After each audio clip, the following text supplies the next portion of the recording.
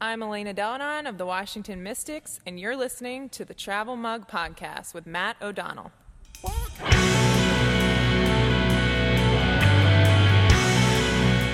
Hello, everyone. I'm Matt O'Donnell. Look at this drive. DiVincenzo! There's a field goal in the second half. Villanova Wildcats, Michigan Wolverines, NCAA men's basketball title game, April 2nd, 2018. Dante DiVincenzo comes off the bench to scorch the floor with 37 points, leading the Cats to a thrilling 79-62 victory and their second title in 3 years. It also earns him the Final Four Most Outstanding Player award. DiVincenzo, a high school basketball star for Salesianum in Delaware, had never started a single college game. He defies expectations again by getting drafted by the Milwaukee Bucks that summer, first round, 17th selection. Some call DiVincenzo the Big Ragu for his red hair. Others call him the Michael Jordan of Delaware. Though a fantastic player with a bright future, allow me to suggest that the real Michael Jordan of Delaware is not DiVincenzo at all, or a man. Deladon, left wing, trying to put the team on her back. Jumper, yes. I think the Michael Jordan of Delaware is Elena Deladon, the former University of Delaware Blue Hen, my alma mater, and current pro with the WNBA Washington Mystics.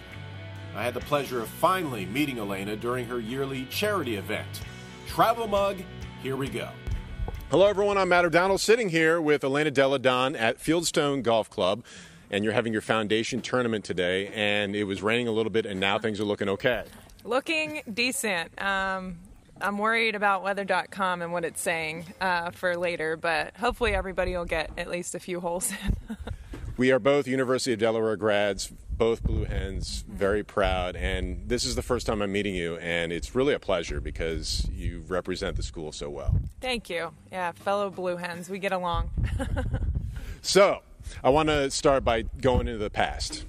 Only about 6 years ago, I was at your game against Northeastern. You were a player. I think it was your second to last year at the University of Delaware.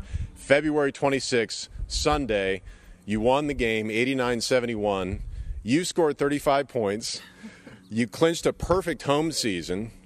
And I remember, I think it was late in the first half, you took the ball up, stopped a good 5 feet short of the three-point line, and drained one. And I was like, wow.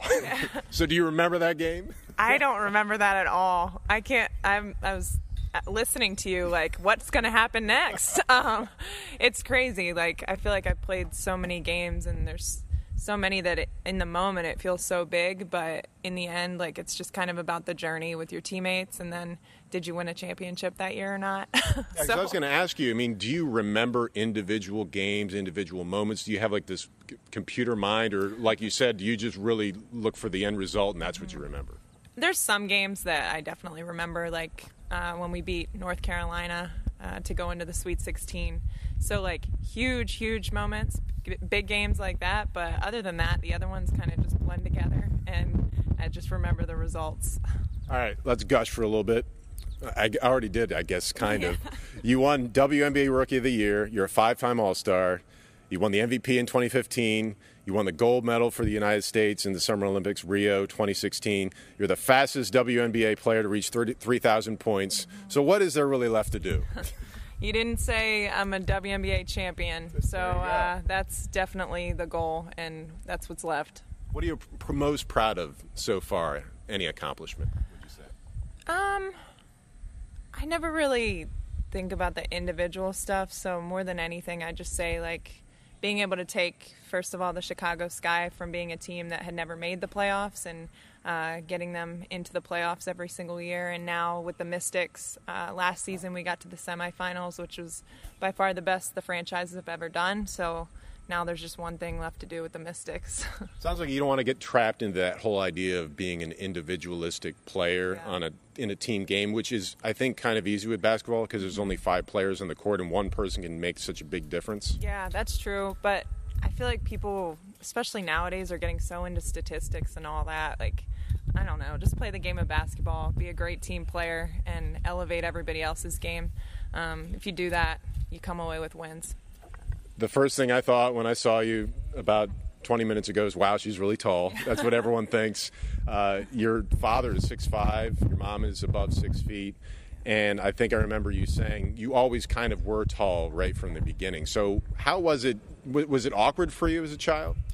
Oh, yeah. I mean, I never had an awkward phase because it's not like I grew 8 inches in a year. Like, I was always just really tall and constantly growing. So at least I didn't feel like I was tripping over my feet and all that. But it was tough being really, really tall. And, you know, kids like to make fun of people who are different. So especially middle school, that's when it was really tough. And I actually just wrote some books for middle schoolers just kind of about that and what it was like being tall, being made fun of, and just trying to find my way.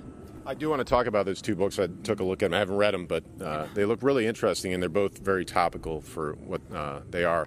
I'm sure that in one of them you mentioned your older sister, Lizzie. Yep. And for those who don't know, and I know this is a story that you've talked about a lot, she's a major inspiration for you. She was born deaf and blind, cannot speak. She has cerebral palsy. She has autism. And yet you connect with her in a way that I find astounding. How do you connect to someone, to your sister like that?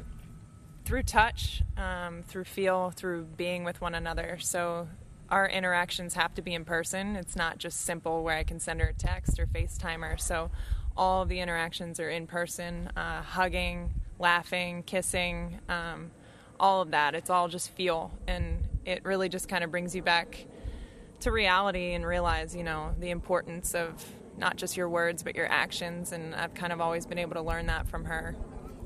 Even before you would touch her or hug her, she knows you're there, doesn't Yeah. she? She can kind of smell you in a way. She does. So since she's deaf and blind, her other senses are so heightened. So she knows my smell. She knows, like, right when I see her, she'll pull my head in and smell my head, and she knows it's me.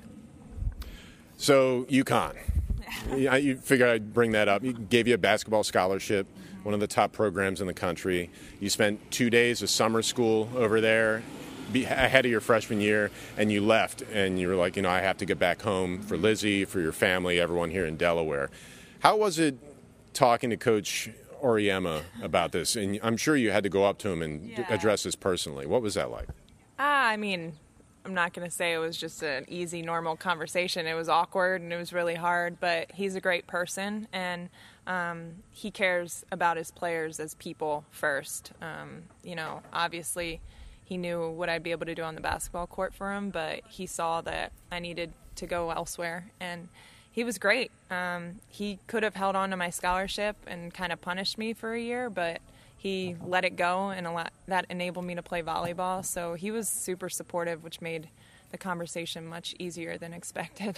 You ever sit there and just say, well, I wonder what would have happened if I'd stayed at UConn? Maybe I win a championship, and maybe something completely different happened. No, I don't do the what ifs. I know I would have won several championships if I went to UConn. That was inevitable.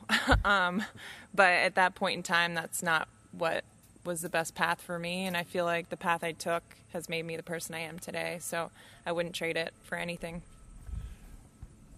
I'm going to ask a difficult question, or maybe it's not. We'll see. Would you ever seek to be the Billie Jean King of basketball and take someone from the NBA one-on-one and beat them? Don't think that's necessary. I think there's too many people in society right now that want to compare men's and women's basketball, and it's a shame for both games.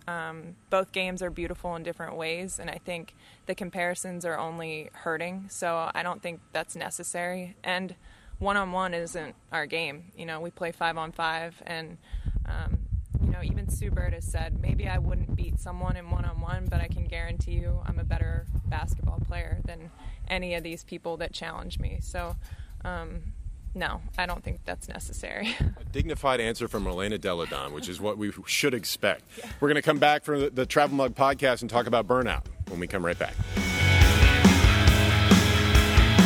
Take the Travel Mug with you when you go to work, when you go running, for a plane ride, or when you just want to sit back and listen. And check out my earlier episodes. Just recently, I had coffee with new Phillies manager Gabe Kapler. I had so many questions for him, and he answered all of them. The Travel Mug Podcast. Stream it on iTunes or Google Play. Back with Elena Delle Donne of the Washington Mystics and University of Delaware here at the Travel Mug Podcast. You wrote 2 books, Elena. One is called My Shot. It's for young adults. The other, L of the Ball, for 8 to 12-year-olds. What is the most important message you have for, let's say, young children? Just proudly being yourself, and being unique is something that's so great and so special. And for some reason, when we're young, all we want to do is fit in. But you realize as you get older that the more you stand out, the better it is. So just trying to kind of share my story with the young ones and what I've learned over the years, and hope to help them if they're struggling through something. Going back to your college years, you didn't immediately play basketball at U of D. You chose instead to play volleyball, which you're a very good volleyball player too, and you called it burnout. How do you define burnout as an athlete? I think that's just when you lose passion for what you're doing, and the outside stuff starts creeping in, and I just needed to take a rest from it. I knew that I couldn't give my full effort if the passion wasn't there, so taking a break and playing volleyball kind of brought me back, and the love came back for the game of basketball. And then when I did pick up the ball again, I kind of felt like that little girl who first picked up the ball for the first time ever, and luckily I've been loving it since, and my path has been a little weird and a little different, but I'm thrilled with how it's gone. I heard the women's coach at University of Delaware didn't push you. She knew you were on campus, but then one day you showed up at her office and it was like she hit the Powerball. He said, I want to play for your team now. Yeah. She just didn't want to bother me. And if she had at the time, I think that would have turned me off a little bit from wanting to play at UD. So her doing that was great, and I kind of just was on my own time and able to find my way back. You filled some seats. Yeah, we did a nice job filling out the Bob. It was crazy. The game I was at was packed. There were people standing behind the stands. Yeah, almost every game felt like a sellout. And then, once we got to NCAA tournament, it was like the building was going to collapse. It was so loud. Good thing it was a new building and it was sturdy enough to hold all that stuff, right? So you're a multi-sport athlete, and there are not many of them, or at least there's a perception that a lot of kids just want to specialize because they want to get better at an individual sport, and they have this dream of getting a scholarship one day. What do you think about the multi-sport athlete as opposed to a person who specializes? I hate the idea of specializing. I think it's so great to play other sports, and cross-training is huge. So even when I was playing volleyball, it was completely different footwork. It helped me with my timing when I was playing basketball and trying to block people's shots. So I think it's great to challenge yourself in all different sports. You meet different teammates, different coaches, and hopefully burnout doesn't occur when you spread it out a little bit. So you dabble in golf, right? Other sports that you've played in the past? Yeah, when I was little, like real little, I played soccer. Yeah, I was going to mention you probably were a pretty good soccer player. Yeah, I was a decent soccer player, but then I got kind of big for that. And well, you could have been the goalie and you cover like the entire net, right? I definitely should have been a goalie, but I was midfield at the time. You've criticized the WNBA for not paying its players enough. You've complained about, and this is very recent here, about how the NBA Summer League is televised and it's sort of draining viewers away from your product, which is on at the same time. Do you feel like you've gotten anywhere with these issues? I do, because I feel like more and more WNBA players are speaking up, and the more voices we have, the more powerful we can be together.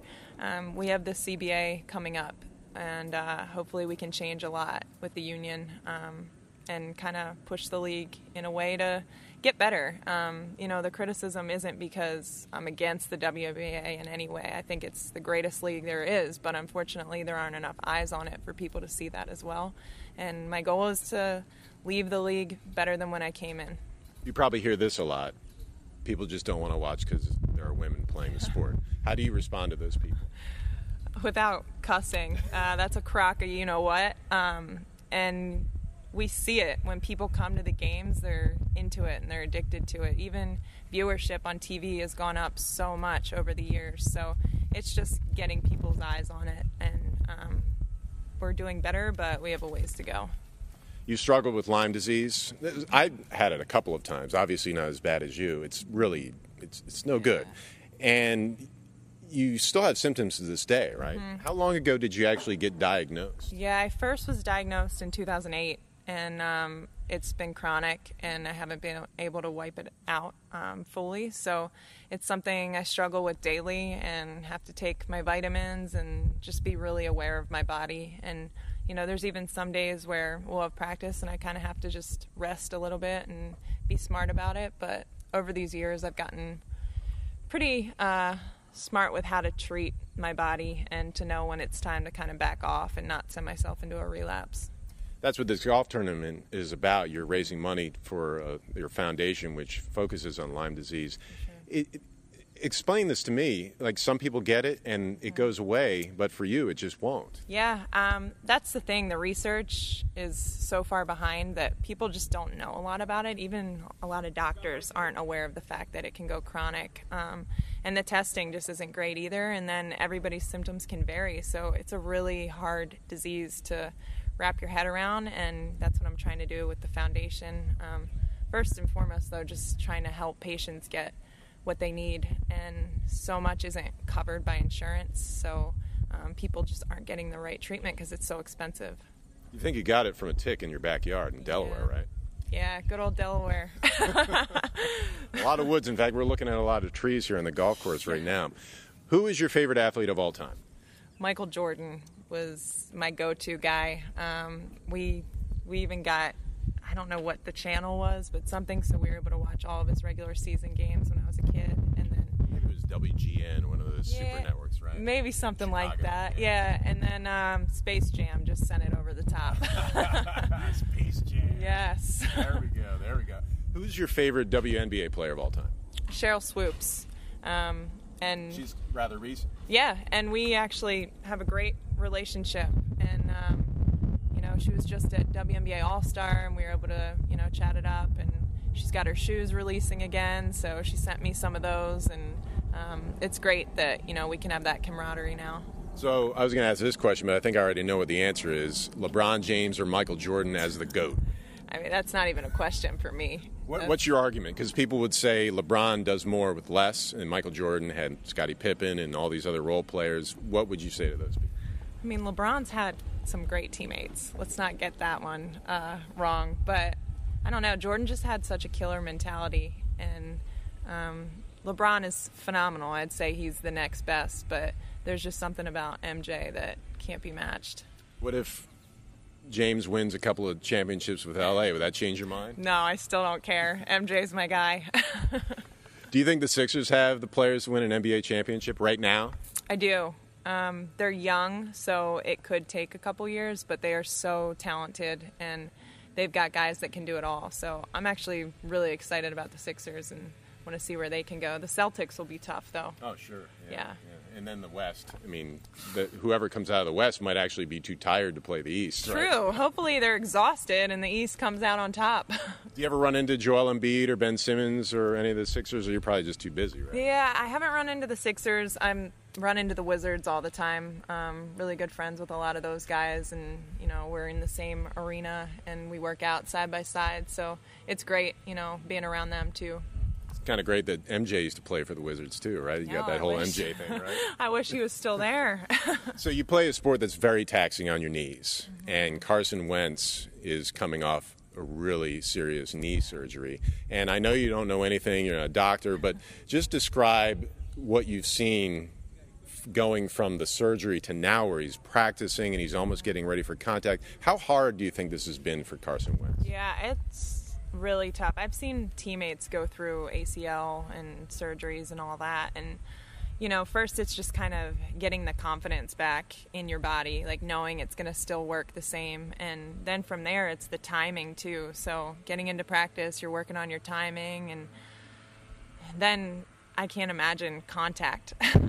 Obviously, basketball is a contact sport, but we're not getting tackled. So you really have to just trust that your body's ready. And I think the biggest thing is just not getting out there too soon, like making sure you're really ready to go before throwing yourself out there. I think trust is the big thing, because you're always wondering, am I coming back too soon, and could this one pivot be the last? Exactly.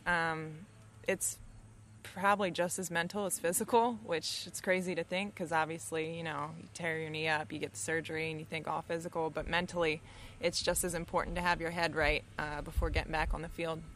This is a throwaway question. You can answer or you don't have to. Have you ever taken a stance on kneeling in the NFL? Have you ever vocalized what you think about that? I think they should be able to make whatever statement they want, and unfortunately, people are taking it into something it's not.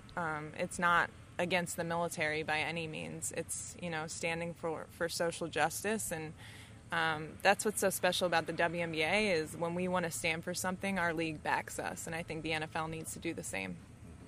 Have you ever looked ahead to your life post-basketball, or is this, I try that's a not long to. way away, right? Or hopefully, Hopefully, that's what I like to think, is that's way, way down the road. But, this is why I'm doing stuff with my foundation and other things that really mean a lot to me. So I think, way, way down the road, I'll be doing something that involves basketball and kids. You're already an author. I haven't even written a book, and I was an English major in Delaware. Right? Maybe I'll get into, murder mysteries or something. What's the one thing about the state of Delaware that you wish people would know more about across the country? That it's a state. I've had people ask me what state Delaware's in. I'm like, you got to be kidding me. It's the first state, so get that right. And then it's a beautiful state. People try to act like, ew, why would I come to Delaware? I'm like, just come and check it out. It's gorgeous. Have you heard the Princeton Review named the University of Delaware the top party school again? No. Just this year. Really? Yes. See? There's a lot to come here for. Did you have a good social life while you were there? I had a blast. UD was a great time. Yeah. Mm-hmm. I did too. Yeah, I agree with the Princeton Review. Way to go, guys. How far are you off the tee when you play golf? Do you even know? It depends. Sometimes I don't hit the ball. Other times I nail it. So I'm not sure. I can imagine you probably, if you can really pump one out there and you get it right in the center of the club face, at least 300 yards. You got the arms that, the gravity and physics and everything. Sorry. That could be MJ. That's my alarm. But, I've been able to hit it 300 if I really connect with it. Yeah. Elena, it's a pleasure to meet you, and keep representing University of Delaware and get that WNBA championship. All righty. Thank you. Thanks for joining us on the Travel Mug Podcast. Thanks.